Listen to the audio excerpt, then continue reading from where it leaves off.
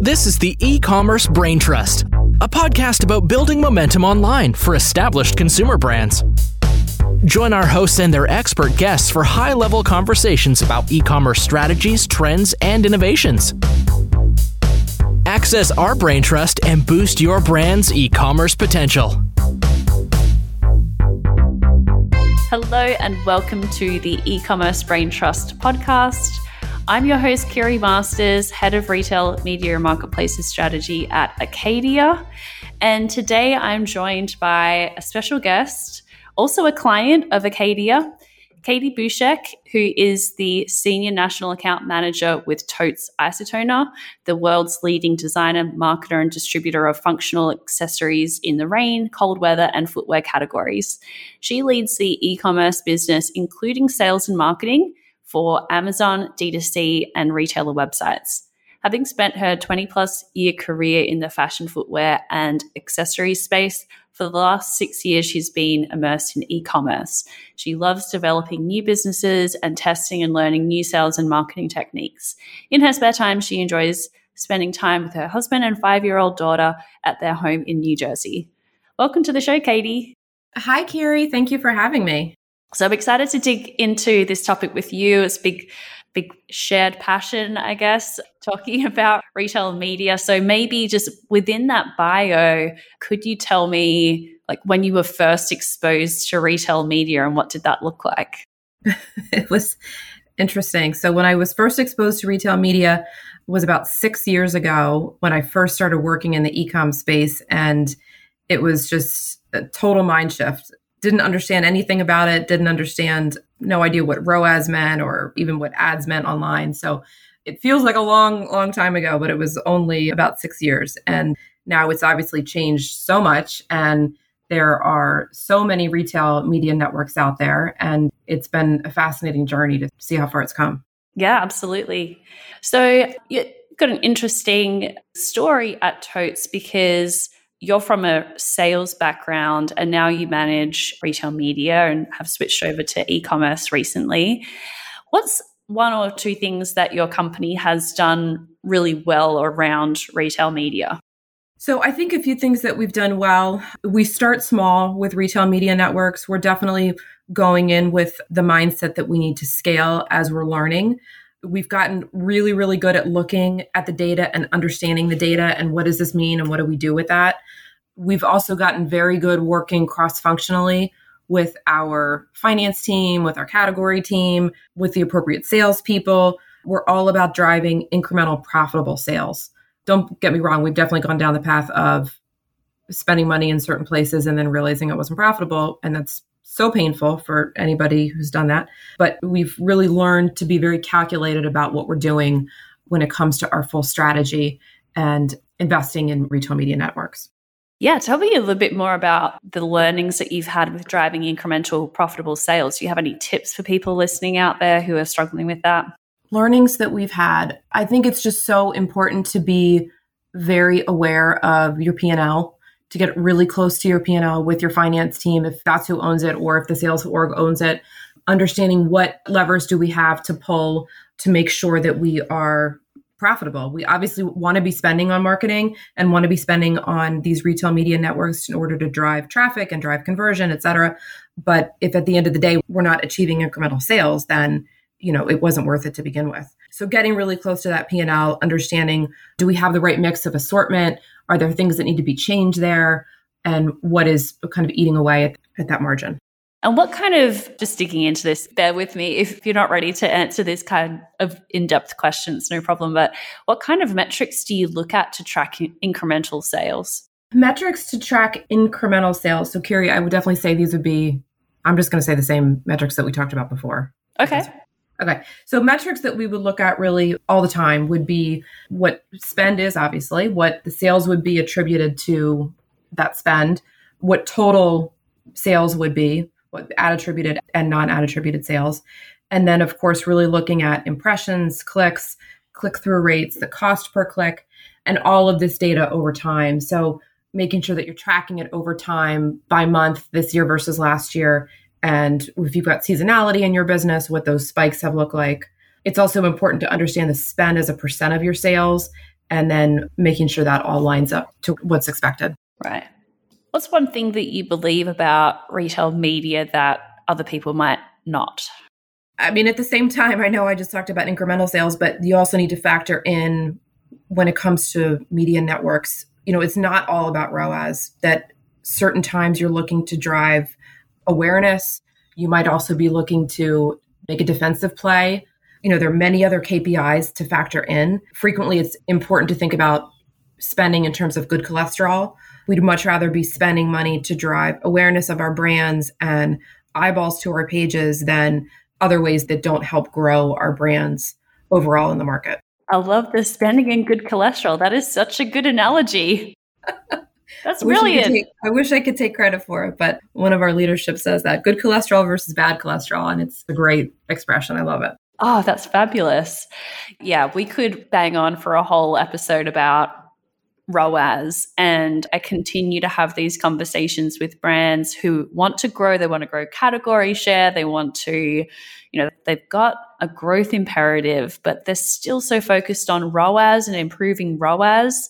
You really need to think about which master are you serving, and not to say that, growth, you could grow at all costs in most situations, but yeah, very wise there in terms of what metrics really should be the priority versus secondary metrics. Thank you. So going back to org structure, and I guess incentives come in here as well in the KPIs that different teams have and how they work together.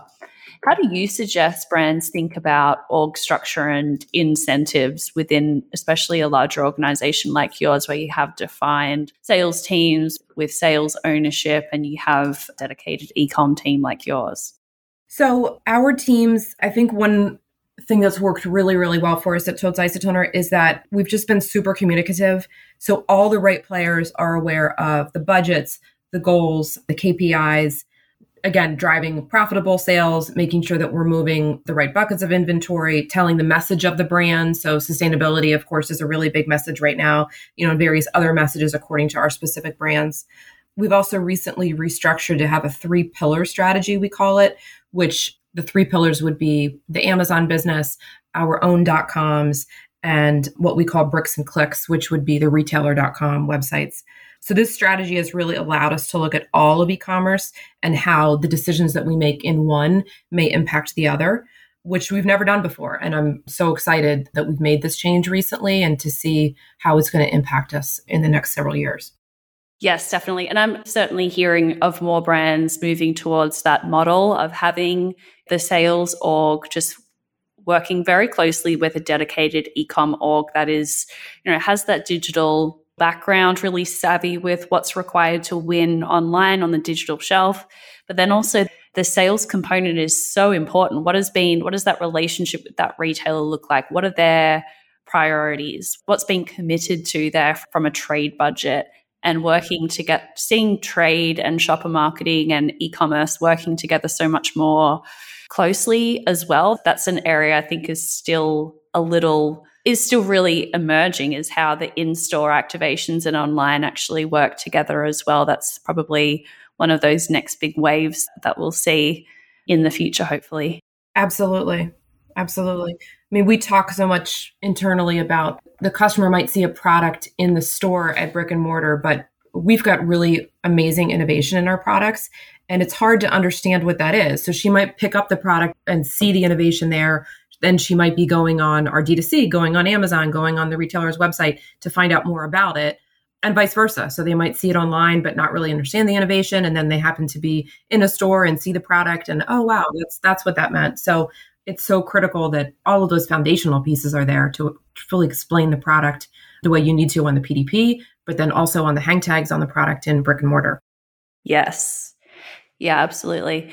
I'm not sure if you saw, I shared a post on LinkedIn recently where I noticed the top 3 Google, the featured snippets. When you have there's a common search query on Google and it will pull snippets from a website with some good authority. And all of the reviews for a particular brand, it was like a nail enamel brand, they were all coming from Amazon product reviews. And I was just thinking, if I was in an Ulta or a Sephora looking at this brand and wondering, what is this like? Is this a good brand?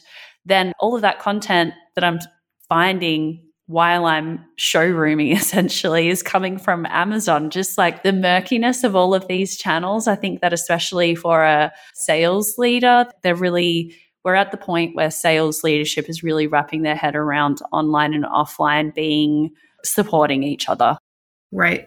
Yeah, that's a great point. It is. And it's hard to tell, right? It's hard to tell some of these different pieces and how they truly support each other and really give data on that. But we know it happens. And so you've got to be consistent because the consumers are smart. You can see it in the ratings and reviews. If you say something and the product doesn't hold up to that, they're not going to just, let you go. They're going to be vocal about it. So it's critical that you're constantly scrubbing the information and exactly what you're telling the shopper. Is it machine washable? Okay, great. Do we say that on the PDP? Do we say that on the hang tag? Do we say that on the tag inside the product? Are we telling the same message in all the different places? Because shoppers, they will notice that and they will call you out. Yep, absolutely. We talked a little bit about metrics that you track. I'm wondering maybe a little bit of a different spin on this. Could we dive into one of those metrics that you track and like how you sort of came to identify that as a key one to look at for retail media? Sure. I think probably two there that I've been looking at much more closely in the last maybe 6 months or so would be both impressions and clicks, and looking at them for two of our brands by month over time and comparing the two brands to one another, two similar brands. So, but different shopper and different price point for the two brands. And it's so fascinating to look at that and to understand what the spikes are, where the declines are, and what are we doing to impact that. We obviously want to drive a better click-through rate, but we want to be also driving more and more impressions to drive awareness. At the same time, we want to make sure that the impressions that we're driving are people who are the right shopper for this particular product, this particular brand, and we're not just throwing impressions out there to any person who happens to be on the site. So really digging into that and understanding what the levers are to get there is really interesting to me. That's a great point. You don't want to be looking at impressions in isolation because that could be totally irrelevant audience. And balancing it with clicks is a really good filter on that. Yeah. And just looking at it over time as well. Again, that's been super educational for me. Yeah. Yeah. And we're talking a little bit before the show about off-channel activations. So obviously when you're running retail media, you can see which campaigns led to impressions and clicks. And then there is, particularly as an omni-channel brand like Totes, you've got a lot of external factors weighing in there. You could be running a PR campaign. You could be running a TikTok influencer campaign. You could be, have something going on with a big activation with a retailer. So is there do you have any words of wisdom around tracking external, I guess, non-advertising drivers of impressions so that you can sort of isolate the noise a little bit? 'Cause that can be a little bit tricky, especially as a vendor. I really have no idea how to answer that. Okay, fair enough. It's one of those tough questions. Yeah. It's a great question. Yeah.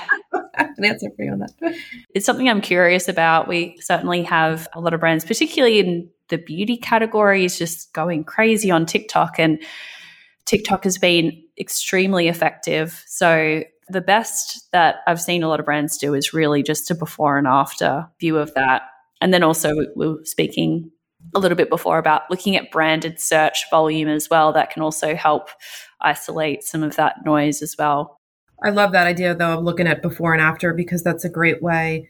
Sometimes it's hard to get a good sense of what type of lift you're getting. Maybe you're not seeing it in the unit sales, and that can be disappointing if that's all that you're looking at. But if you're looking at the lift of branded search terms, just to get at least a benchmark of what people were looking for before and how that might be impacted after, that's another great way to look at it. Yeah, the challenge is always like we see a huge spike in impressions or search volume and we have no idea where it came from because there's no known campaign running. It could just be, that is the challenge of Amazon if we don't have the attributed links coming in. Right. So what are your top 3 predictions for retail media? Top 3 predictions for retail media, I think they're one that is just sort of obvious, I guess you could say, is that they're always going to keep evolving, right? I mean, we've seen some recent headlines come from Walmart about different things that they've just announced, whether their influencer program and a couple different things that they're doing. So we know they're going to keep evolving, and we know that we need to be there. We need to be there in some capacity, even if it's on some of the smaller ones. I think just starting small and getting some traction is always important. And where would you, that's a really great point, because I saw last week 7-Eleven rolled out a retail media network. And so how do you think about where is the floor on that? Because it's nice to be everywhere if you're Coca-Cola, maybe you have the capacity to do that. But where do you set the minimum there? I mean, you got to be smart about your choices, right? And you got to look at exactly what the landscape is right now and what we have to be supporting. So we can't support 7-Eleven right now, although I think it's brilliant and I think it's interesting. So, but certainly the critical ones, it's important that we be there and that we begin to at least be testing and learning. And whether that's just investing a small amount in some of the smaller ones right now to learn and evaluate and see what type of impact we're getting, that's the ideal way to do it. Sorry, I stopped you at prediction number 1 because I got too excited. Oh, no, that's okay. That's okay. I think that's my big prediction. Okay. They're always just going to keep evolving. Yeah. Right. And this might be related or it might be something different. What's one thing that you're excited about? I am super excited about the Amazon Marketing Cloud and getting all of that data, understanding where the consumer journey is. We've been working with Bobsled and analyzing that data. And I'm just so excited when I look at it. I feel like such a nerd. How does the shopper engage with us? When does she disengage with us? What's turning her off? Ad units and how they compare to one another. And then kind of in addition to that, or side by side with that, is thinking about lift and incrementality. So what are we doing on our D2Cs that's impacting a shopper who's looking at us on Amazon and vice versa? We've never had any understanding to what the journey is. So even just beginning to look at some of that data has been really fascinating.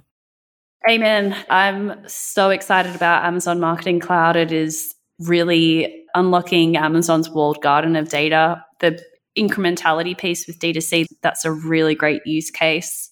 I'm looking forward to this moving beyond Amazon as well. I mean, Amazon is going to account for the majority of marketplace sales for most brands and is the biggest nut to crack. But I think that Walmart has rolled out a free data